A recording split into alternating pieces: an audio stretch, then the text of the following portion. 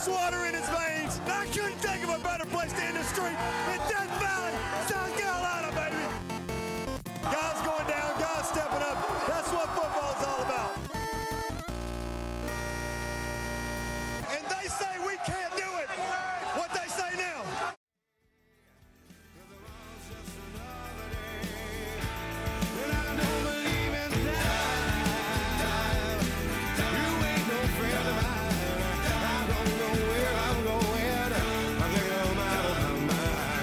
Welcome back to the Clemson Podcast. Michigan State coach Mel Tucker. Not going there. I think we'll skip the jokes for this week. Welcome back to the Clemson Podcast. This is our Clemson Charleston Southern recap.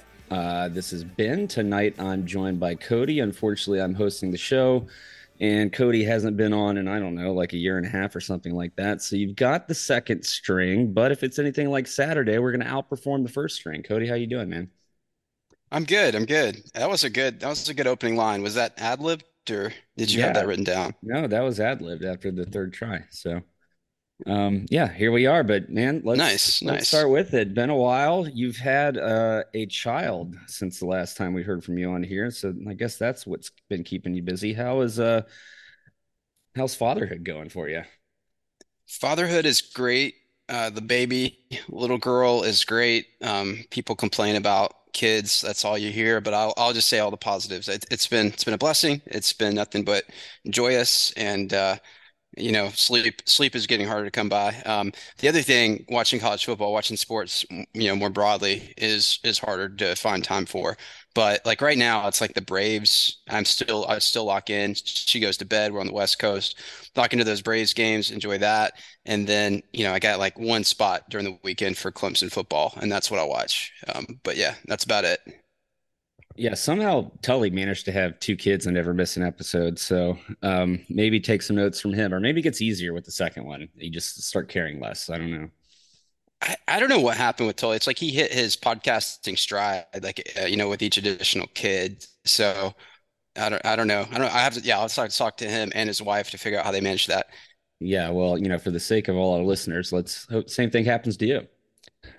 But anyways, yeah, here we are, here to recap the Charleston Southern game. Clemson is now 1-1 on the season.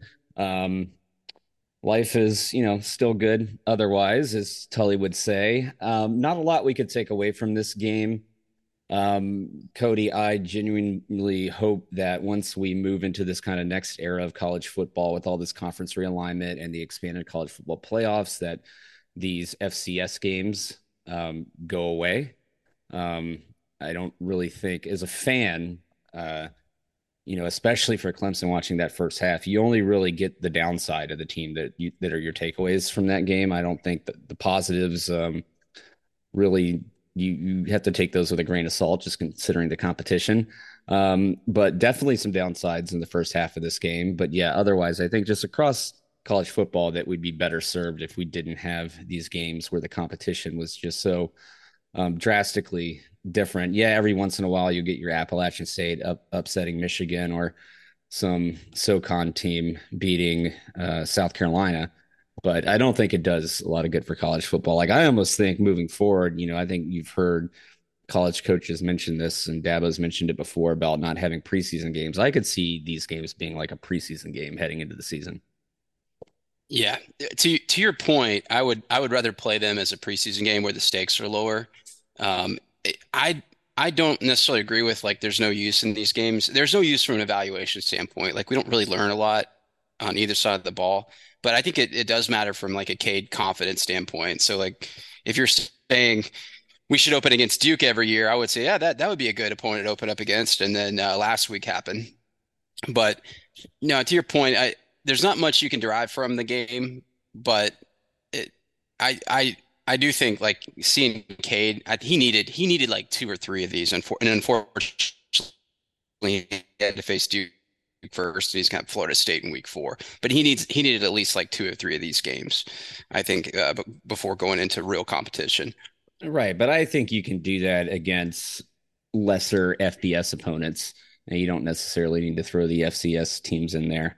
I think it just brings down the quality of the sport and the quality of the entertainment value that you get as a fan. But Regardless, here we are, 66-17 win by Clemson. It was nice to see some points go up on the board, some red zone scoring.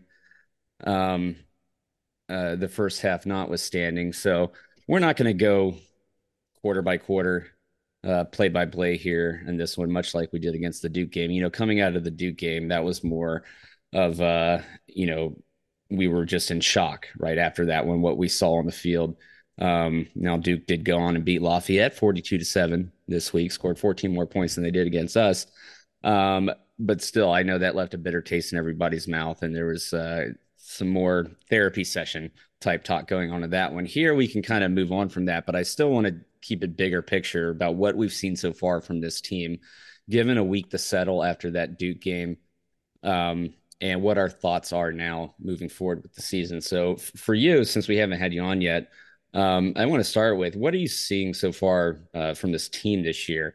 And how does that compare maybe to your expectations? Granted, I know with the child, you haven't had a lot of time to read up in the off season, but just high level take. What are your thoughts? Yeah, I thought coming in, I really thought this would be a bounce back year because, we've been kind of slowly on the decline the last few years. And I thought it has to correct itself at some point. And it just made sense to me with Garrett Riley coming in. This would be the year. Cade in year two. I wasn't really bullish on Cade. It was more just, I think he has the right coach and he'll have the right system. And I guess what's really stood out to me, if I had to, like, there's a lot of things, obviously, but just one more prevalent theme is the talent level looks so diminished. And I still track the depth chart. I know the offensive linemen coming in. I know the receivers coming in. I have a sense of like the blue chippers.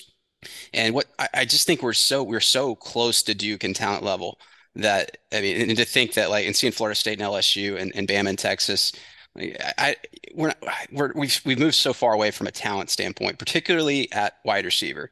But I know we don't want to go into each position group, but yeah, high level thoughts is just like our talent level has been diminished. Like, sure, coaching's an issue. There's a whole laundry list of things, but that's the thing that stands out most to me.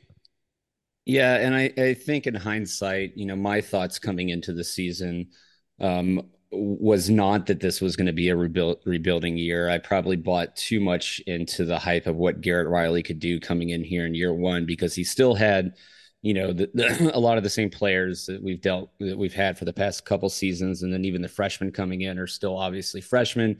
He's had less than a year to get in and install his system.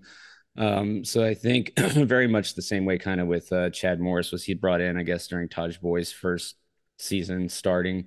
There were some rough starts, rough games along the way.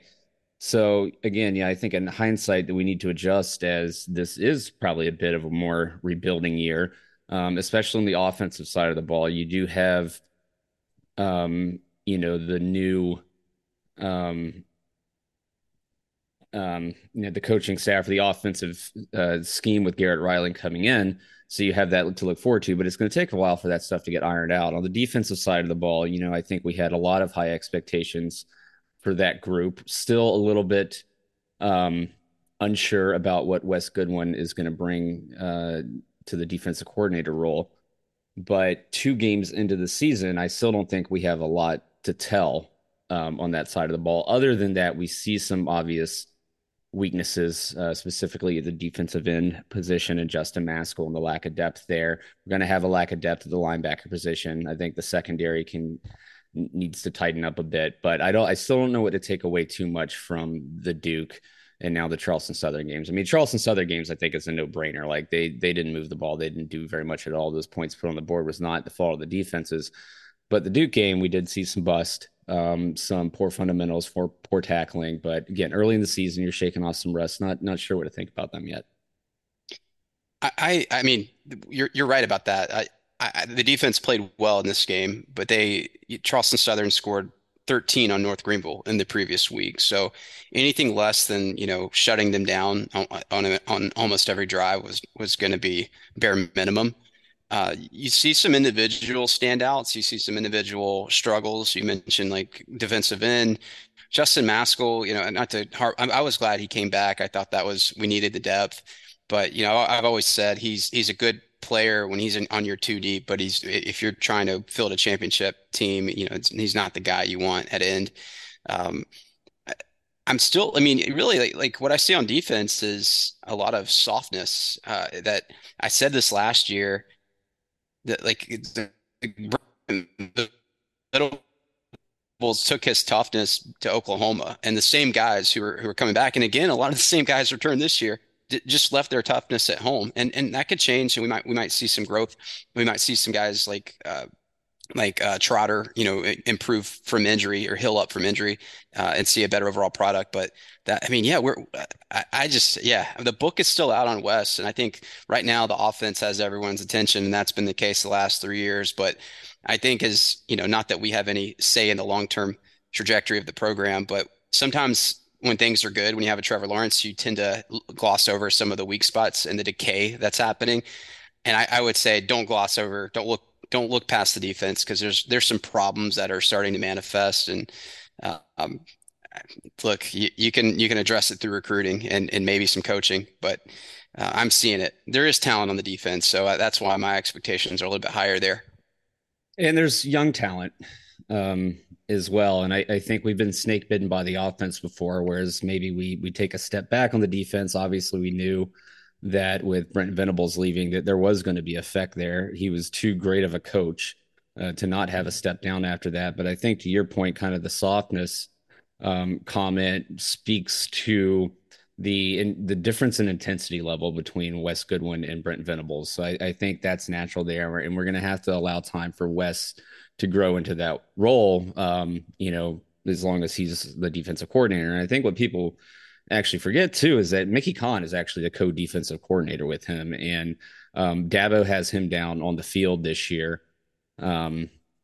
As opposed to being up in the box last year. So I think we forget too at times. We know Wes is the play calling guy, so we consider him the defensive coordinator, but there is that combo there between those two. On the offensive side of the ball, I think there's a lot of things going on. And I think part of it too is we're a bit unfair to Cade Klubnik. And again, thinking, and it was the same thing with DJ, that they were going to come in like Deshaun Watson or Trevor Lawrence. Like Cade, this was his third start in a Clemson uniform. And unfortunately, we were not able to pull away from as many teams last year and get him some early playing time that would have really benefited him. So, lacking that, I think we're going to have to be patient with him.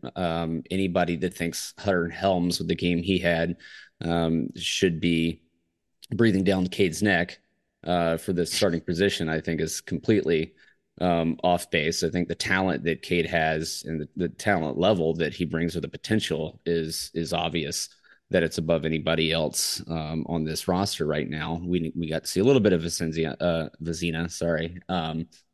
But yeah, I think it's a no-brainer. Cade's the starting quarterback, and he just needs time to get in there and get used to the college game. I haven't seen anyone make this argument and I'm sure someone's made it, that Cade should have got some more playing time last year. But to your point, there really was an opportunity for that to happen because we weren't pulling away.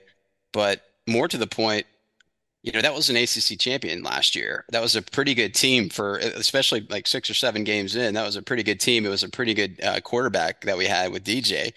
So and it's like you really didn't want to put the season at risk. Like there was a playoff potential. But yeah, you're exactly right.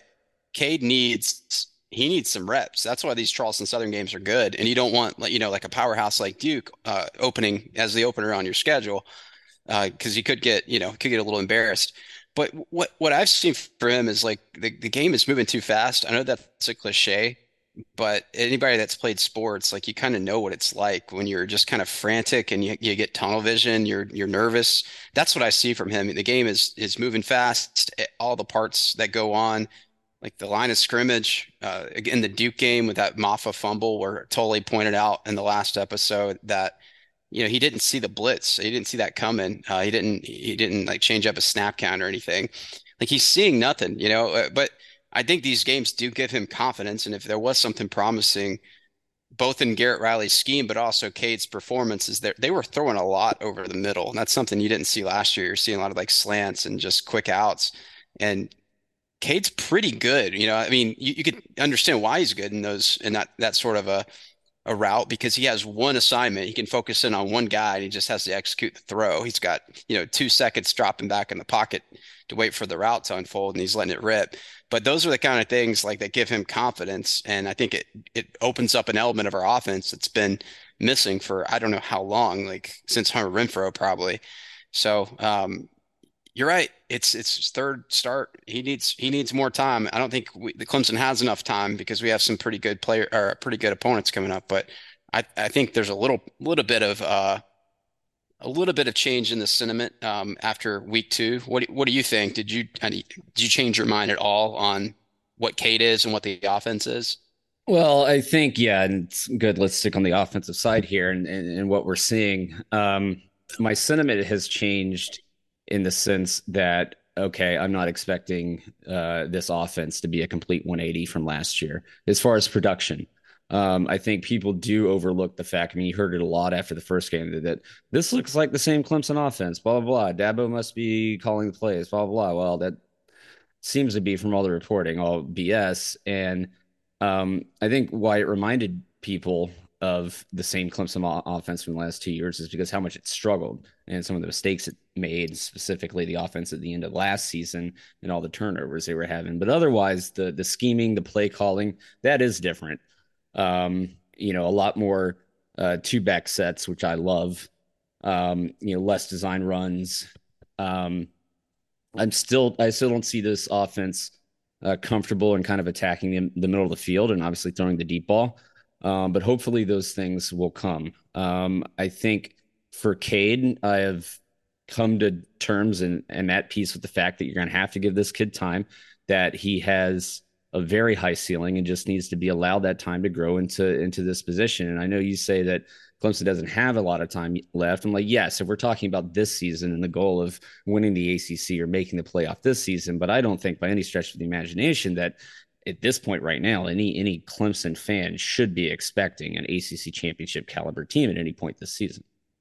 Well, if that's the case, and that's fine, and that's probably a good expectation to have, like this is another rebuilding year, which is tough to stomach. It really is Yeah. after, and it's not that last year was bad, it was a small bounce back, but you really hope to keep the momentum, especially as we're trying to make our way potentially to a new conference, trying to ward off, some of the bigger fish and in the NIL era, trying to bring in some recruits because these kind of losses and these kind of stumbling, the way that we've kind of trended down, that hurts us in recruiting. So, yeah, I can't remember my point there, but yeah, I'll let you talk, Ben. You know a lot more than I do. Call that, I think pregnant brain is what they call it. Well, I think going back to last year, yeah, sure, we were 8-0 going into that Notre Dame game, but I think if you honestly ask Clemson fans, did you think we were a playoff caliber team at that point at 8-0? We'd reluctantly say no, just because there were a lot of close games. The offense had started to look better. After that Wake Forest game, we were really excited. DJ putting up 371 yards through 2 overtimes, but then, you worried about the defense. And then we have a good little stretch after that. You beat Florida State 34-28 in Tallahassee, and that game was not nearly that close until some garbage time points at the end. And then you had the Syracuse game, which was obviously a scare. But I think if you took the honest assessment, like of what we saw out of that 8-0 team, that's not the same caliber team that we had seen in 2015 and 2016. Or even, through the 19 title game. I mean, I've often thought to myself the past couple years, what would these offensives have looked like with Kelly Bryant at the quarterback position? Would we have fared better? And I honestly think so. Yeah, if there's a big, in retrospect kind of concept in the Dabo era, it's thinking back to Kelly Bryant's tenure and maybe appreciating him a little bit more because he didn't have, all the tools, but man, he had a pretty solid year, and you have to appreciate how he managed the offense that year and kept us. And that was a legit playoff team. We didn't win the championship, we didn't win the semifinal, but that was a solid team. Going back to my point where I lapsed there, if you're thinking of this as a rebuilding year, that's a tough pill to swallow because this isn't the team that's like stacked full of young depth, a young talent. There's a lot of guys like Barrett Carter, Will Shipley. I can go on down the list of guys in their third, fourth year that Tyler Davis being in his fifth year, or I guess it's his fourth year. I think fourth. Yeah. Now it But might be. I think I think he got the is this COVID fifth? season. Yeah. That's right. That's right. So like this isn't the roster where you're like, yeah, we have so many good, so you're just putting in sophomores and freshmen to get ready for next year. It's not really that kind of a team. So it's kind of like you gotta play for this year. And this year, we might not win the ACC, but you hope to see improvement, like linear improvement throughout the season, right? Yeah, absolutely. And I think that's what we need to hang our hat on at this point moving forward is we just need to see a progression of this team getting better throughout the season. Like we can still lose to Florida State, but walk away from that game saying, "Wow, we're a lot better than I thought we were after the Duke game."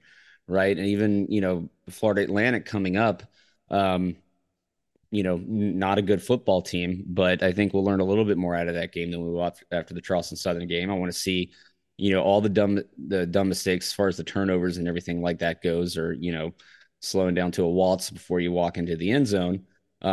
Those things need to be cut out, and those are noticeable points of improvement that you can pick up on against in these games against lesser teams. I still don't think there's a chance in hell that we beat Florida State.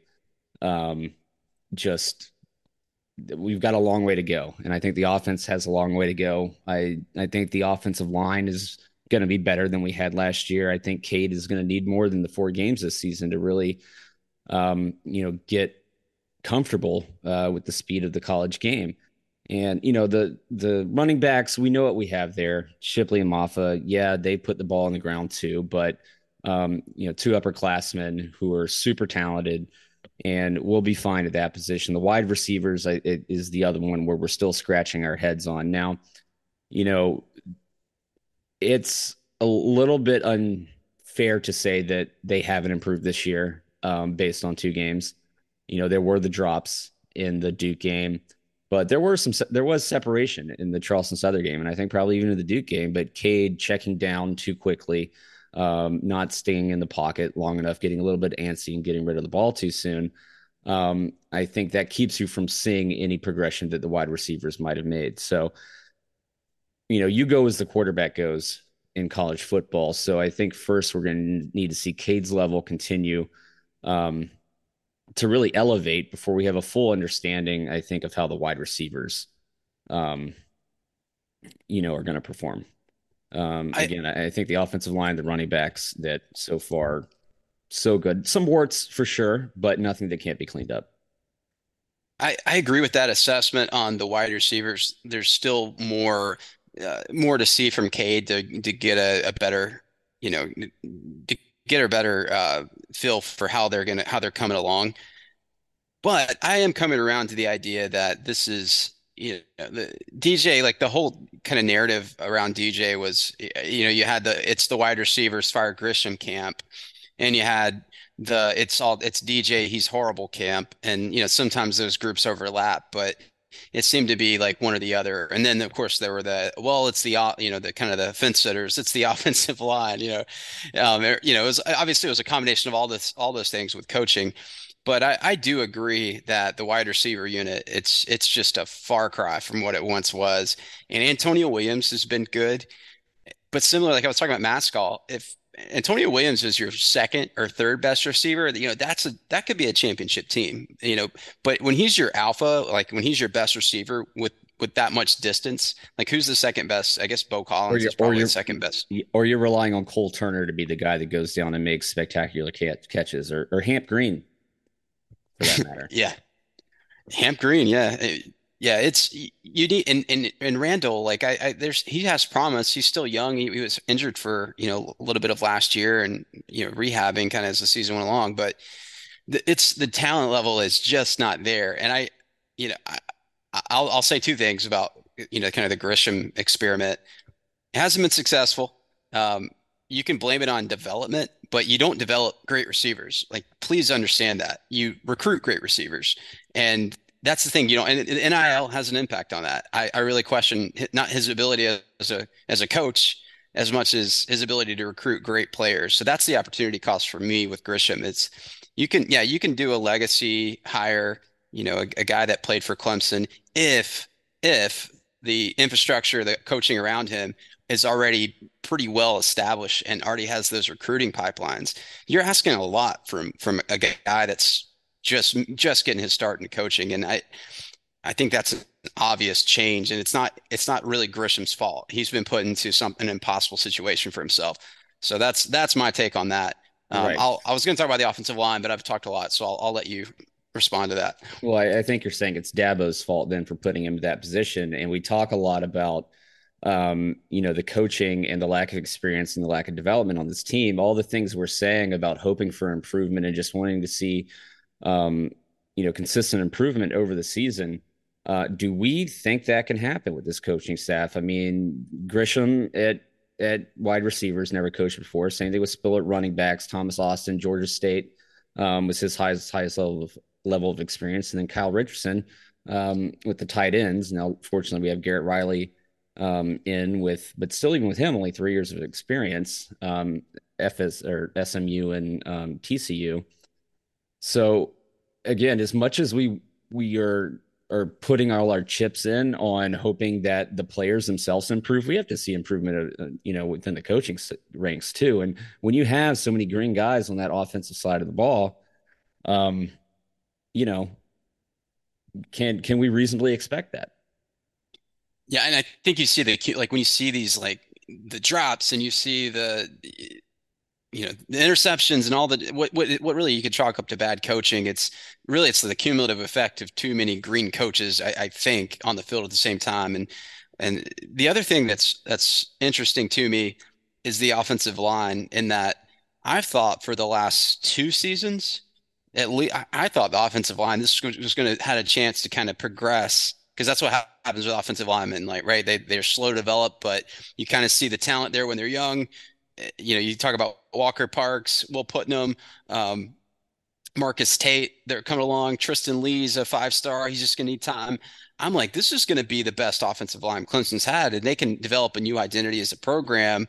If they can't go out and get the great wide receivers like they used to, maybe they can get more of the ground and pound, and that can just kind of be this new identity they develop. And it's strange to me how this offensive line, and they can improve. They could improve. But to me, it's not a lot better than what we saw in the Deshaun Watson era with guys that were mostly 3-star with the occasional 4-star. Now we got a group of, 7 or 8 4-star players, some legit top 200 recruits, and you just don't see a ton of improvement, I don't think. And again, they look good in the second half against Duke.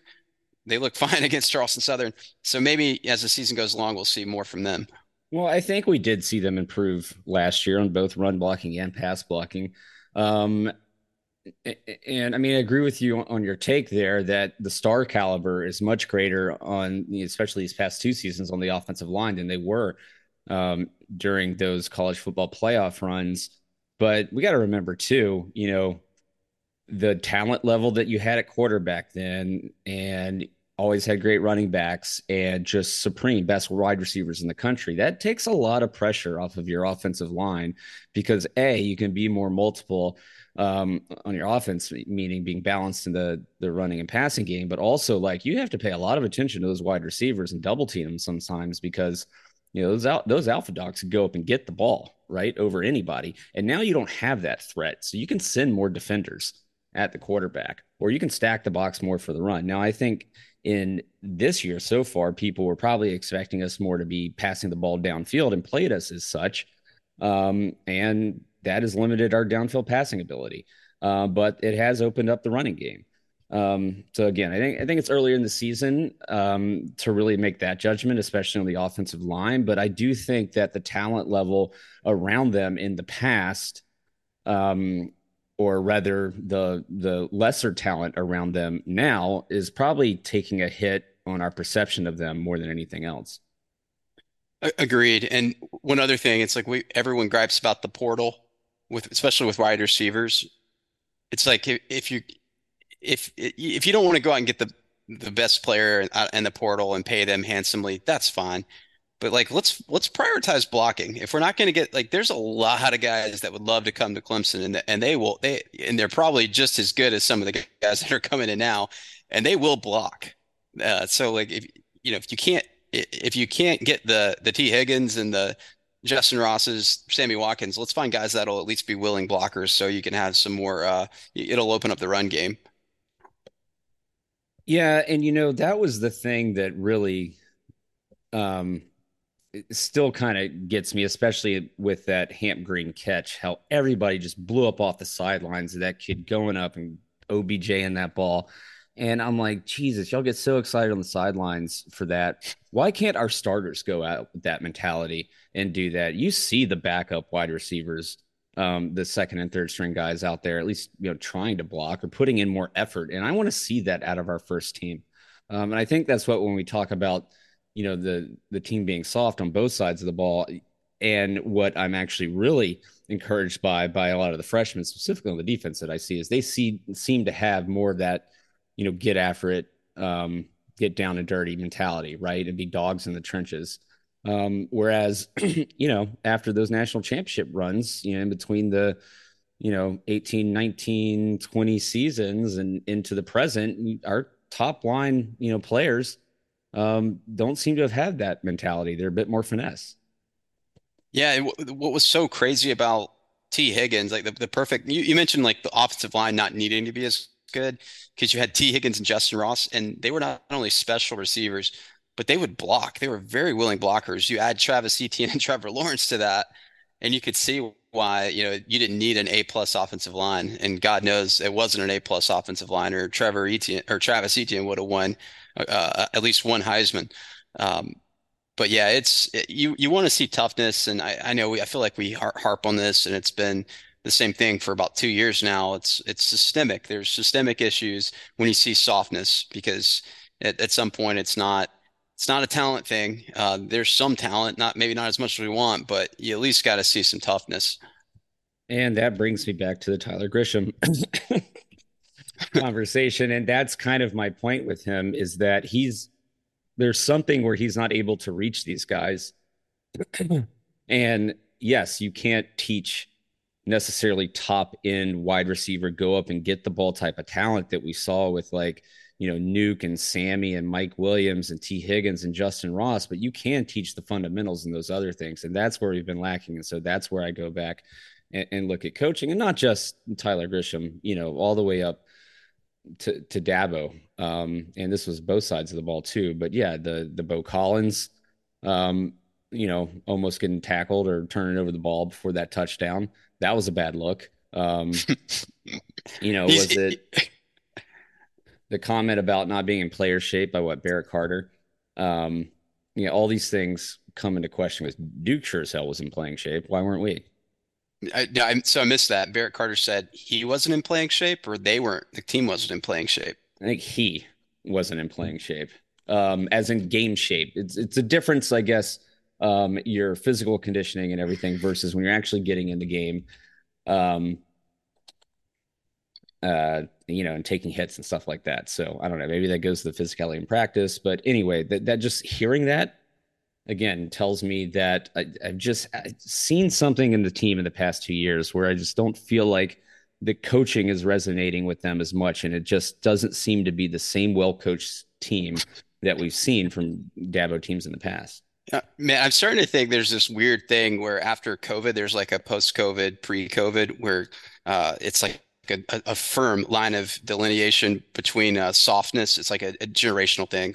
So we're just in the post-COVID soft player era. Yeah, I guess so. I mean, I guess all these players now wish they'd rather be working from home, right, than actually getting it done in the office on the field. They're quiet quitting at practice. Something's going. That's so crazy that I didn't like read up on every article, but a lot of the feedback I was seeing was, this is the first time the offense has been able to challenge the defense in practice. So I was thinking, oh, they're really going at it. There's a new offense and a new system that's not the same Tony Elliott. We know what's going to happen every play system, so the defense can just kind of sit back and know what's coming. So I thought, I'm surprised to hear that from Barrett Carter. And there was also a lot. I think Dabo just felt really confident about what he saw in practice, and I actually believed him. I don't think that was coach speak. So yeah, that's strange. I think we believe Dabo a lot. There's the criticizing in private, praising in public, and um, especially with the idea of Cade and his mentality is not obviously going out there and throwing him under the bus out in public after a bad game against Duke or ugly turnover against Charleston Southern, and that's what I appreciate about Dabo. I think that's anybody would say that that's a wise move as the head coach. But again, I think it's bigger issues. It's the little things. It's the fundamentals. It's all the turnovers and stuff that you see in this team. And it's not, other college football programs live through the same COVID era and they're dealing with the same generation of kids and they're dealing with the same NIL and transfer portal stuff. So I think it's the way that you manage all that more so than the fact that you're having to manage all that. Yeah, that makes sense. And again, not to harp on a lot of the things you guys talked about last week and things we talked about over the last 2 years, but there's a lot of things um, that are systemic, and it starts with coaching. And I always say offensive leadership, and I really meant that because I think the thing that really held Clemson together, maybe not more than anything, but was Brent Venables on defense. Like that was something that Dabo didn't need to worry about. He had a head coach on the defensive side of the ball who held guys accountable, and there was always going to be toughness. And I think a lot of warts have just kind of started to slowly emerge and more unraveling as we've gone. And this is the product we're seeing now. There's still time to right the ship, but it's tough because to me this looks, at least right now, the quality of what would probably be like 2010, maybe 2009 Clemson football. That's when Dabo started. So it's amazing. There's one thing I thought about when I was listening to your guys' episode last week was, there's a different skill set in getting the team from, top 25, which is, we're fringe top 25 when Dabo started, to getting them to a playoff caliber and then to national championship caliber. A different skill set to me is, getting that team from A to B than to make a team sustain that success over a long period. It's almost like the same with companies. A lot of a lot of people have the ability to grow companies, but they can't really manage them at scale. And that's kind of what I kind of see from Dabo. And I hope that's not the case. I hope he can find it within himself to get back on track. But it's man, when the momentum downward starts, it's hard to stop it. And that's what we're seeing, I feel like. Well, as historic precedent to make people feel better about it, the company that created Wonder Bread did not stop there. It took them a while, but eventually, 50 or 60 years later, they developed the Hostess brand that we all still know and love. So, Dude, where did you pull that out of? That's some good stuff, Ben. there you go. Well, before we on that note, before we wrap it up with the offense here, I think the last thing that I'll say is it is becoming more and more obvious to me that, we're, especially in that Duke game, our initial thoughts are like, this doesn't look like any different of a Clemson offense. The wide receivers still are doing still have the drops, still have the poor blocking technique. We still have the turnover issue. And it's true. We saw all of those things, but I do really think that we're going to need to give Cade time to develop as a college quarterback. And as his play elevates, I think then you'll see the play around him elevate as well. I agree. And I think, like you said, the expectation is unfortunately not to see the improvement next week. It's probably to see the improvement by week 8 or week 9. And that's unfortunate, but that's just the reality. Yeah, I think we're a lot better off this year. Let's say we happen to run the table or maybe find one more loss on the schedule and find ourselves in the ACC championship game, or somehow sneak into a playoff or somehow sneak into a January 6th or sorry. What are you saying? Freudian slip. A January 1st bowl game that I'd almost rather see us take some hits early in the season, really go on a strong run towards the end of the year and still get like an upper tier bowl game, and go out there and kick ass in that one versus get our ass kicked the other way around. So again, I think Clemson fans need to set their expectations and maybe adjust it from the ACC championship game. I know it's too early in the season to think about those things, and we have the entire lot left in front of us, and all our goals are still on the table, and blah blah blah. But the reality of the fact tells me that we need to be patient with this team, and we just, no matter where we end up at the end of the year, where we finish in the ACC or what bowl game playoffs or not we end up in, that if you take a look back and you see consistent improvement and really elevated play over the course of the year, I think that's probably the best outcome from the season. Otherwise, you're just going to have this fool's gold where going for a while like we did last year, going 8-0, where you think you're doing well just based on the record next to your name and the ranking next to your name, but in reality, it's like a Potemkin city. Like, it's not real. It's just smoke and mirrors. Yeah. Yeah, I think the 2012 season would be a good model for what we could hope for. Like, there's going to be some that if that was Brent Venables' first year and we beat LSU at the very end of the year. I think was at the Chick-fil-A Bowl, and that was a really good LSU team. So that was a season where there was a lot of pain. We lost to South Carolina. We got beat by Florida State. It wasn't the blowout year, but we did get beat by Florida State.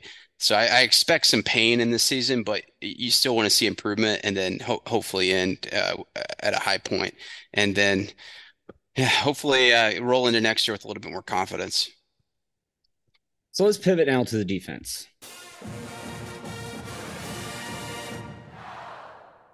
All right, Cody, jumping off of what you just ended there with on the offense, I think it's actually quite the opposite on the defensive side of the ball, as to where I'm not so sure, looking at the talent that we'll be losing this year and what we have coming in from next year, that this isn't the season where we really need to take advantage of how good that group is.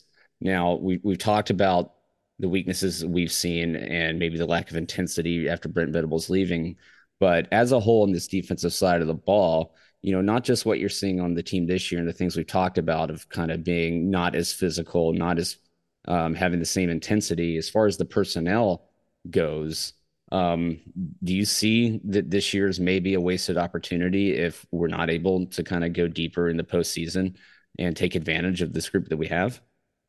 Yeah, and if you look at the talent and all the returnees, is that a word? The returning players, it's this would be a year where Brent Venables would milk every ounce of the experience and talent and make it into something like a top 5 defense.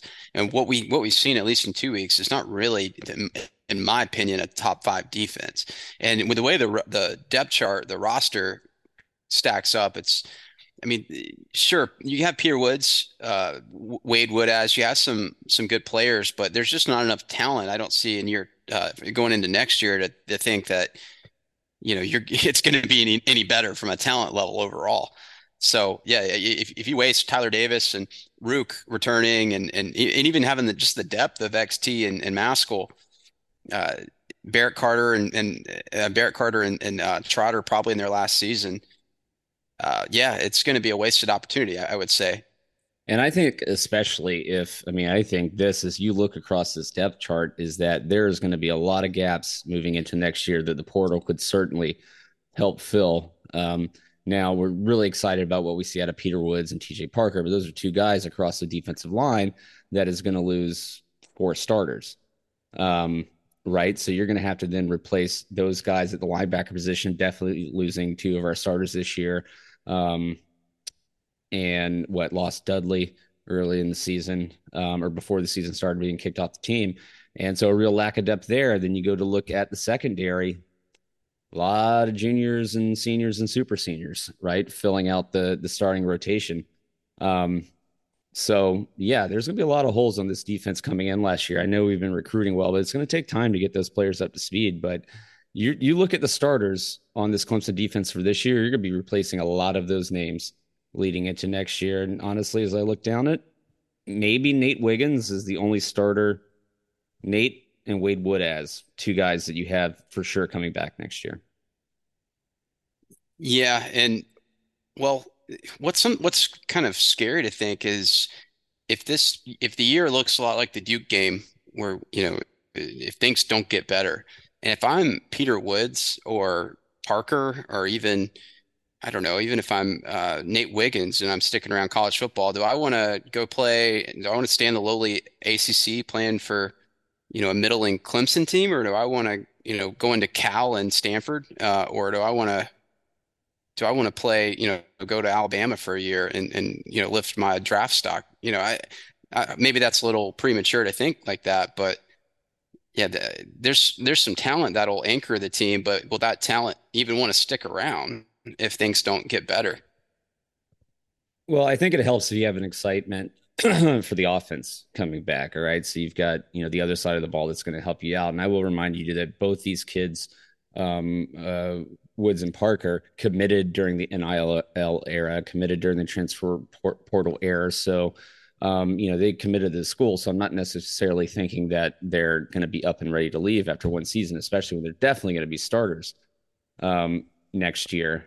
But that is a good point. And that's why the past several seasons, why during the off season, I really don't pay attention much to recruiting at all, because I've seen enough 4 stars leave this program or 5 stars not pan out, that I can't put a lot of stock in to who we have coming in until I see them get on the field and play, and feel like they're going to be talented enough to find a spot on this defense, or team in period, or stick around, right? Um, so I do think, yeah, I mean, that's certainly a good point. And I think a lot of it has to do with the coaching too. Like, how connected are they with their coaches? What do they think about the level of coaching they're getting and how that's going to elevate their potential NFL prospects? Um, but kind of going back to my original point, this is the defense we have this year. And even though we have these experienced guys, upperclassmen, there still seems to be some holes in it. And we talk about player development. Yes, we've got Tyler Davis, but did Tyler Davis seem better this year than he was his freshman year? No, and that's a strange one to me, but I mean maybe he is a little better, but yeah, yeah, and that's also speaks to how good he was as a true freshman in 2019. But And let's remember the yeah, guys he had around him then. well, that year, not a t that, he had Isaiah Simmons around him, but it wasn't a great team. But yeah, he really shined. Uh, but yeah, if you want to talk about player development, he has battled injuries, but he's not a shining example of player development, that's for sure. Yeah, so across this defense as a whole, we're talking about we want to see a lot of improvement from the offensive players this year to make us feel good about that.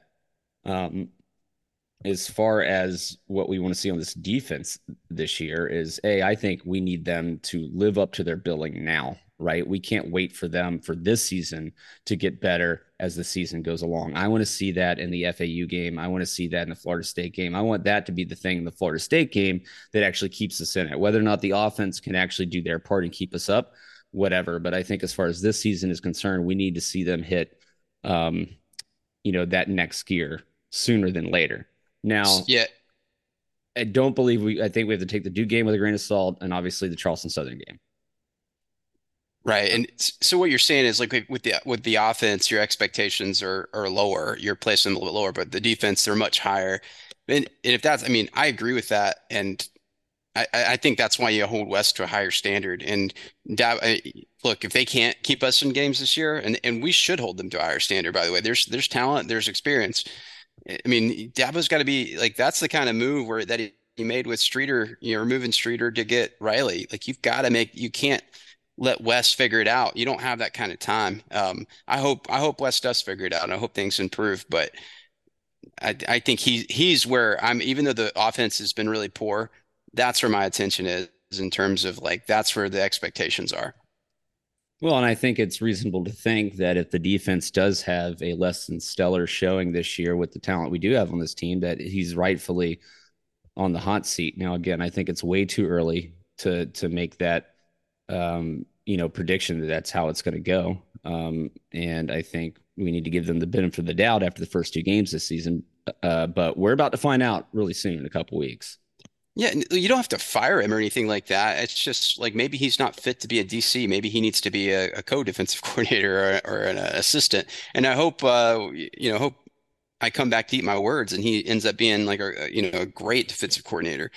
but so far I don't quite see it. And granted, he is, he's trying to fill the shoes of the best defensive coordinator in the country for like the last decade. So yeah, it's a tall task to say the least. Well, not to mention that he also was given that job at the same time Streeter was given that job on offense. Like it was a wholesale turnover on the coaching staffs, or at least in the coordinator positions on both sides of the ball. To whereas maybe in the past you have a Clemson offense that can really cover up some of those weaknesses by putting up a lot of points. You don't necessarily have, you didn't last year, and we're not sure what we're going to see out of it this year from the offense, right? So again, I think that's why there is more of an urgency to see this defense get up to speed and play up to what we think their ability is, what we predicted their ability to be at the beginning of the season. And so the onus and spotlight for me is on them again, especially since they have so many guys that have proven themselves in the past starting on this football team. Now you get to the depth part, that's where it gets a little shaky. And if we do start losing some games this season, the defense is not playing as good as you would have hoped it to, then I kind of want to see some of these younger players definitely start cycling in and getting more playing times. I mean, I'm already ready for Parker to eclipse Maskell on the depth chart. Even though I know they played two different sides of the opposite spots on the defensive end position, but my guess is that's interchangeable. Yeah, I agree. I think if he doesn't supplant Maskell by the end of the year, it doesn't matter. Strong side, weak side, like something is going wrong. Because he has flashed, and he's been one of the, like, I'm trying to think of the last defensive end that we've gotten excited about. Miles Murphy had the potential and he did flash at times, but Parker has a lot of upside. And yeah, you not only need him for development for next year, but you're going to need him for this year as a starter at some point. Yeah, maybe even by the Florida State game. Maybe. And he's gotten tons of snaps, Parker has, and so has Woods so far this year. So I think there's an obvious acknowledgement there that both those guys need to be ready, after the first third of your regular season. Whereas you get to like the linebacker position, who do you have behind Carter and Trotter and Wood as you look at the depth chart? And there aren't really names there that too many people are going to be familiar with. Yeah, I suppose you're going to be relying on Sammy Brown next year, which he's a good one. He's a good one, but how hard it is to come as a true freshman and play linebacker, right? Or even redshirt freshman. Because we have recruited some 5-star linebackers, some really good ones, and very, very few of them have made much of an impact in year one. So I don't have high hopes. And so I'd say, the same thing I'm very happy with the production of the defensive tackles. I think Peter Woods is definitely going to continue to get plenty of snaps this year. I think we have more depth there too. Some guys that are injured that'll be coming back this year. When you do get to the secondary, the cornerbacks and the safeties, again, super seniors, juniors, you start looking down that list. Yeah, you have a couple guys like Toriana Pride, Jaden Lucas, Sherrod Coville, who have been on this team a couple years and have some experience, but are they going to be ready to step up into starter shoes next year? And then who do you have coming behind them? Yeah, the cupboard's getting a little bare, but I do like that. I do like the guys that you mentioned, and I don't think there's a big drop off from Lucas and Pride, versus the first string guys right now. And I think it's two different questions. Can Wes Goodwin coach? Can he be a good coordinator versus can he recruit at the same level that Venables did? Yeah, that's emphatic no. And that's not even it. It's just that Brent Venables was a relentless recruiter, and I think this was probably something that didn't get mentioned. I think he was often frustrated with. I think he appreciated Dabo, admired Dabo in a lot of ways. I think he got frustrated with him on the recruiting. I think he wanted to take a few guys sometimes, and he couldn't. But yeah, Brent Venables was an amazing recruiter. I think he'll be good at Oklahoma just for that reason, if nothing else. Yeah, and so I guess like what I'm really trying to say here, and really trying to tie in the transfer portal aspect about this. Yes, Dabo maybe technically was right that the transfer portal is not why we lost the Duke game, but it's one of the several pieces and several things that probably contributed to that, and will also contribute to whether or not Clemson does or does not have success moving forward. And I'm really highlighting the defensive side of the ball here is where I see the most gaps coming into next year. And if you want to keep performing at the high level and the standard that Dabo has set with the fan base, and if we take him at his word, the standard that he sets for himself and the team, then I just don't know. I just don't know how you're going to do that moving forward without getting some supplemental help. But maybe this is the type of season. Maybe the last 2 years and this year could be the type of the season that move him in that direction. Um, we'll see. Time will tell. Well, I didn't even realize that's what you were kind of getting at, but because I didn't even consider that as an option. I look at the roster, I look at the guys that are coming in as depth right now that are developing, like Lucas, like Peter Woods and Parker, and I don't think of any kind of supplemental help from the portal as an option. And even if Dabo does go that route next year, I don't see it as like, hey, we brought in 7 new guys on the defense. Maybe they bring in 1 guy. That I just can't see him changing his philosophy and doing it. All right, I'm all in now. Well, I don't. And yeah, I don't think we need 7 new guys necessarily, but I think you need to give Wes Goodwin an opportunity to keep his job. If you're not giving him all the tools that he needs, meaning you're not utilizing the transfer portal that every other team in the country is using, then is that fair to him as a defensive coordinator in this day and age of coaching college football? I guess not, but I just don't see it as an option. And I have to say, I like trying to differentiate. Like, we're zigging while we're zagging while there's zigging, but there is something to selling, the fact that you don't take in transfers. But look, the recruiting is taken a small step back. I would imagine it's going to continue to do so with the performance on the field. I don't see it as a viable option. And I also think with NIL, there's packages that go into it. There's payment that goes into that. And Clemson doesn't have those either resources or the will to move forward with that. So I just don't see it as, I think that the odds are going to be stacked against him from that standpoint. Well, what I do know is there's definitely a lot of conversations that go on behind the scenes, behind closed doors within the Clemson football program that we're not privy to, that the national media is not privy to, and that we also have to take that into consideration because otherwise we're just speculating here. We don't know what's going to happen. We're just basing that of what we've seen off of Dabo's actions in the past, and because we're not doing as well these past few years as we had, in the 2010s.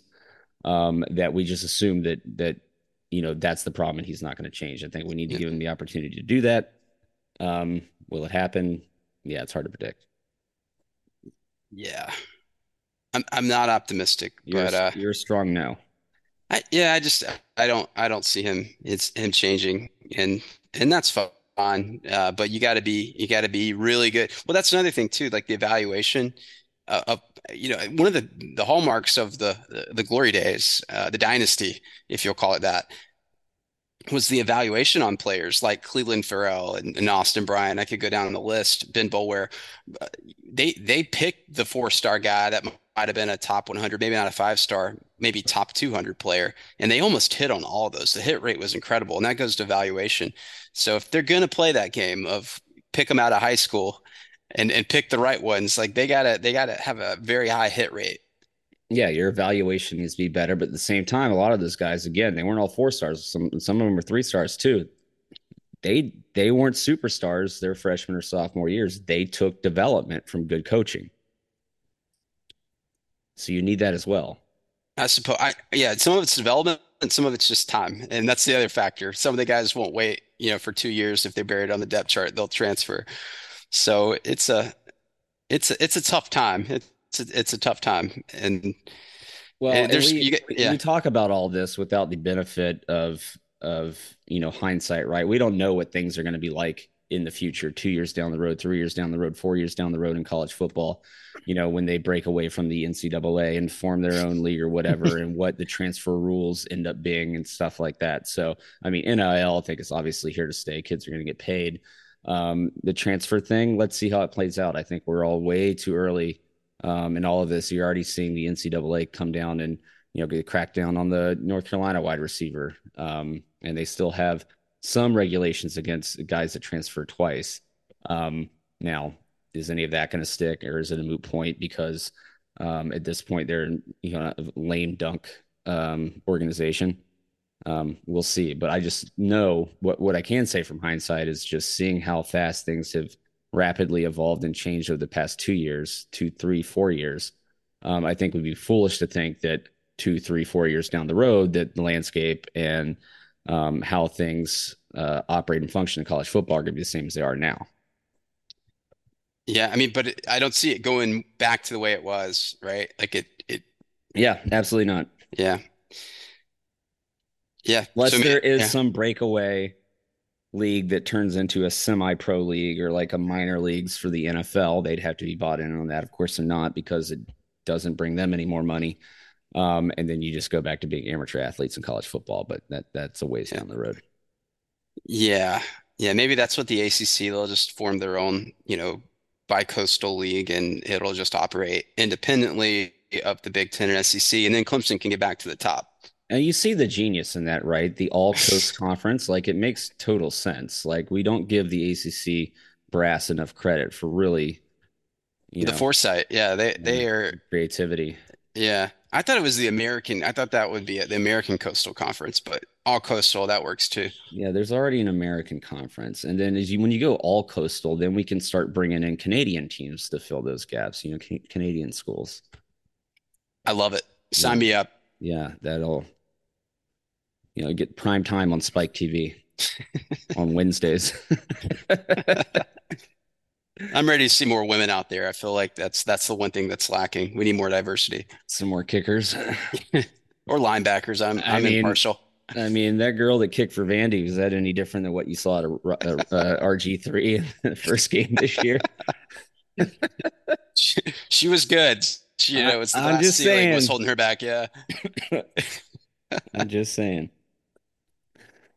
Okay. Well, Cody, that's our Yeah. take, We right? digress. Yeah, we digress a lot We here. digressed a lot. 2 games into the season, one against a Duke team that was, very disappointing, but is going to be better than the Duke teams that we're used to seeing, which I think is part of the reason for our reaction after that one. But still, with the aspirations and the expectations that have been set the past several years of this program, and even in the way Dabo's talked about this program leading into this year, certainly that was a huge disappointment. Not a lot we're going to take away from the Charleston Southern game. FAU is going to be a little bit better team. Again, I think we need to see ourselves limit the mistakes, limit the turnovers, see more intensity, see these guys with their heads in the game. Because the week right after that, you've got the Seminoles coming into Death Valley. I actually think it's a good thing that it's a noon game instead of a night game. I think that's going to be a little bit harder maybe for Florida State to get up for, especially since they've already played in a nighttime, a really high intensity nighttime environment against LSU a couple weeks ago. I know Clemson fans aren't happy about it. I'm certainly not happy about having to wake up at 8 in the morning to get the bar at 9. But I do think maybe that is a good thing to kind of bring the hype down of that game a little bit, let the kids settle in and go out there and play their best football. I'm not expecting a win. I don't care what happens with Florida Atlantic this week. I don't see myself predicting a win for that game, but I definitely want to see a better fight than we saw against Duke. Agreed. Okay, Cody, before we wrap it up here, I know you haven't been able to watch a lot of college football. Have you been following the phenomenon that is Deion and Shadur Sanders? I haven't. So I would like to, I can tell you like from my, from afar how I perceive it. And you could tell me if I'm missing a lot of the point. It seems that he came in like fully embracing the pretty much the professional model, and he ousted some of the current guys on the roster, and then that didn't sit well with a lot of the kind of the old school coaches that want to believe that there's more of the student athlete and a commitment to the student athlete. And he's kind of he's just not marrying. He's just full blown professional league, and it's going pretty well so far. But am I missing like what else is what's the scuttlebutt been? Define scuttlebutt.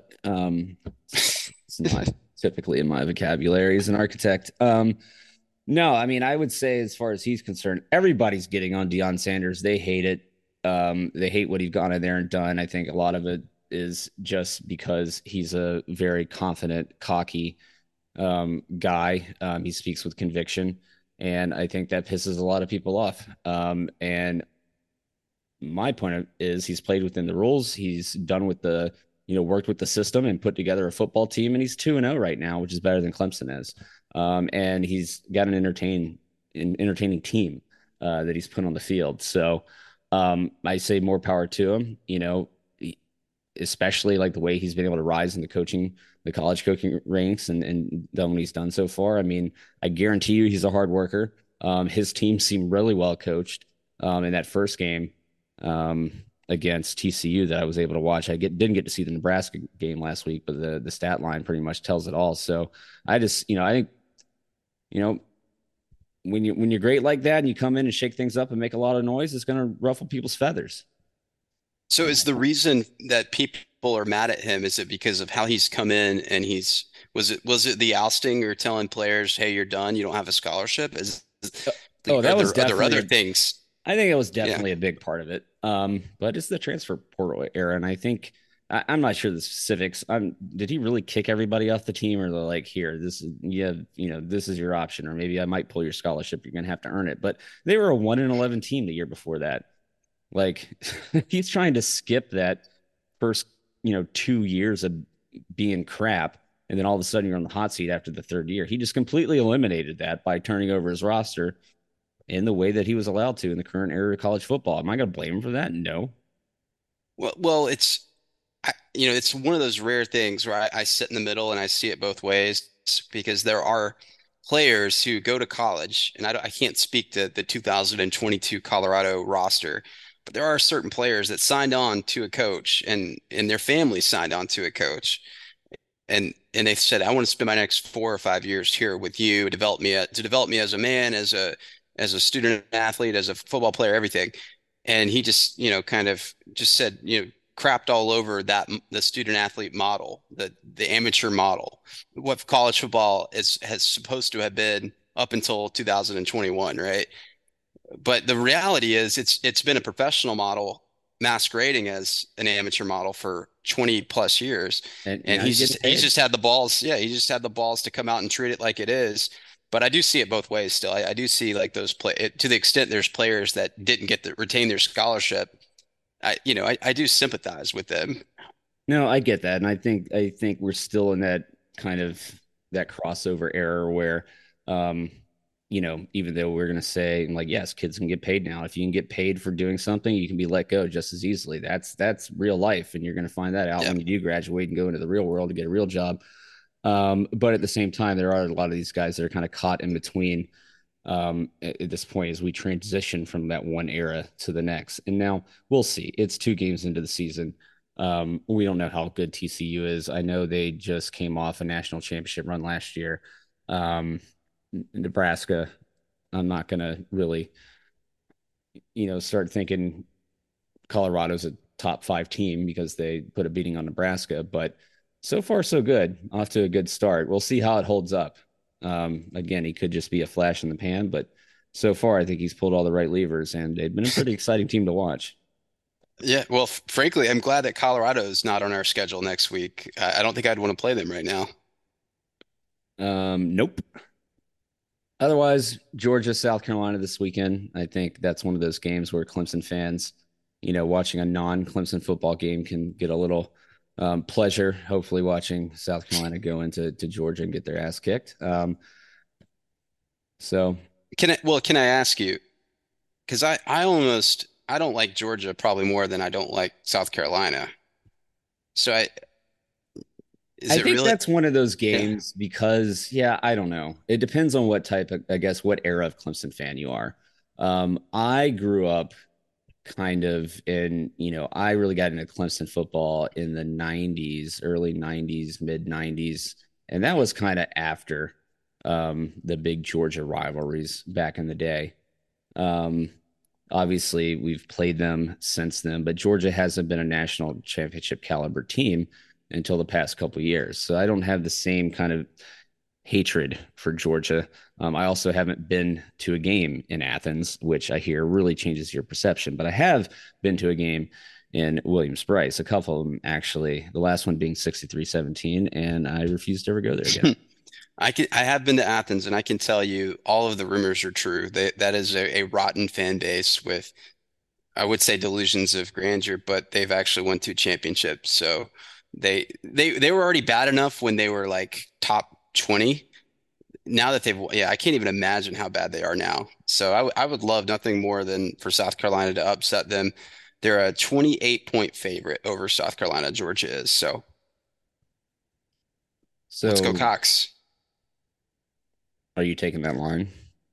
No, no, I think Georgia's going to cover. I think they're going to cover. They'll probably win by 50. Really haven't had an opportunity to watch them yet this year. I know they've put up some numbers, some points on the scoreboard, but that maybe whoever that quarterback of theirs is now taking over for Stetson Bennett. And the same thing with Ohio State. McCord's been giving the starting job there, and I don't think anybody is exactly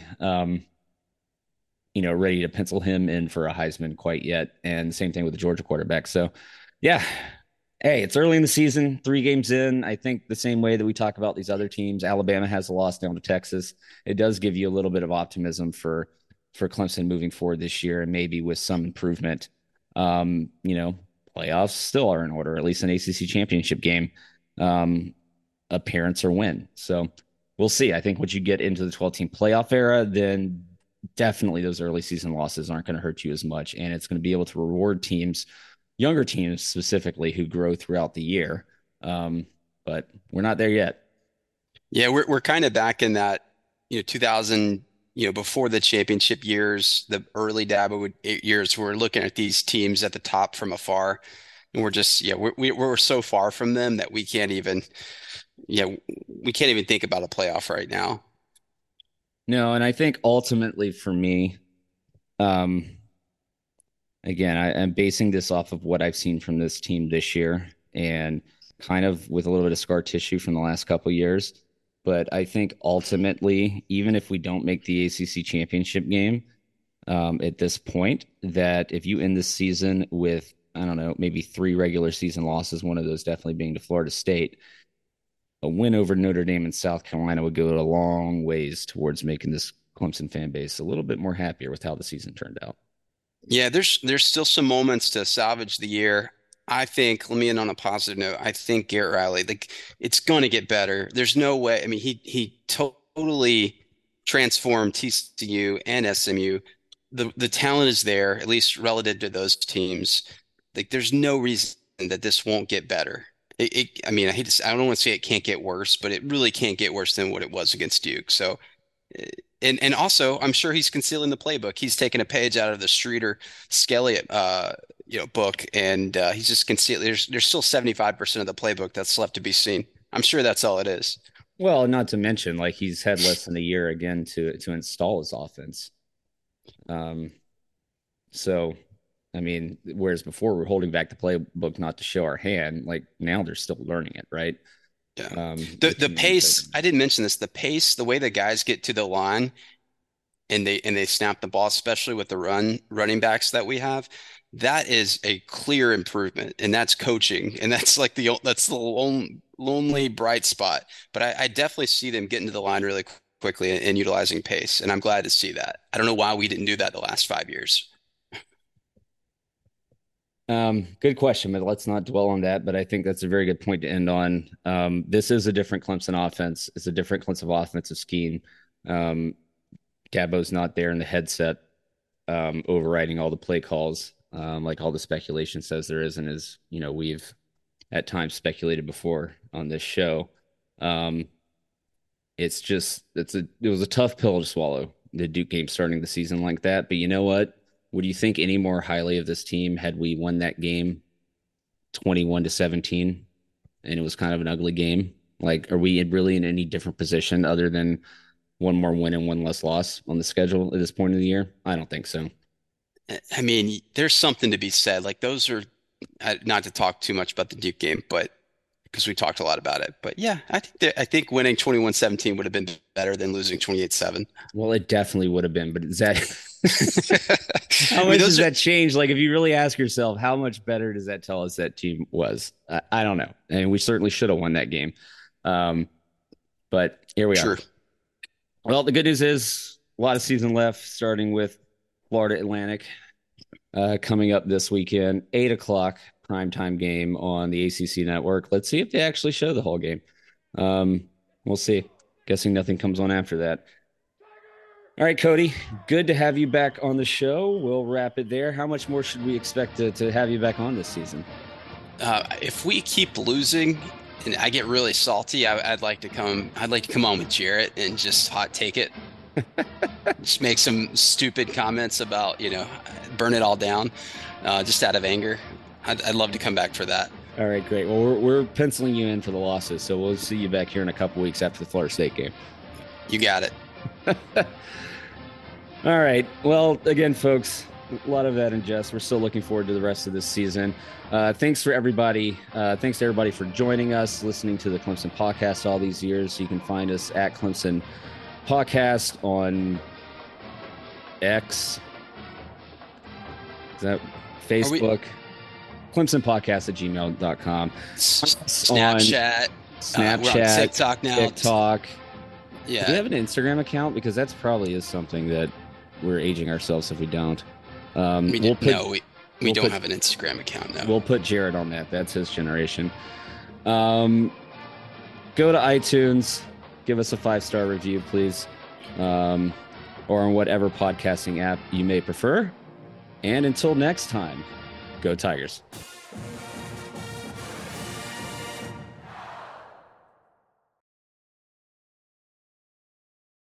All right, I might do a couple takes here. We do this. Welcome back. God damn it. Get a little lower. Lower your voice. Yeah, I think my voice cracked. Speak from your stomach, not the back of your throat. This is like Welcome back. This is like the only thing Tully's good for on this show. Getting us started. He had some bad jokes at the beginning.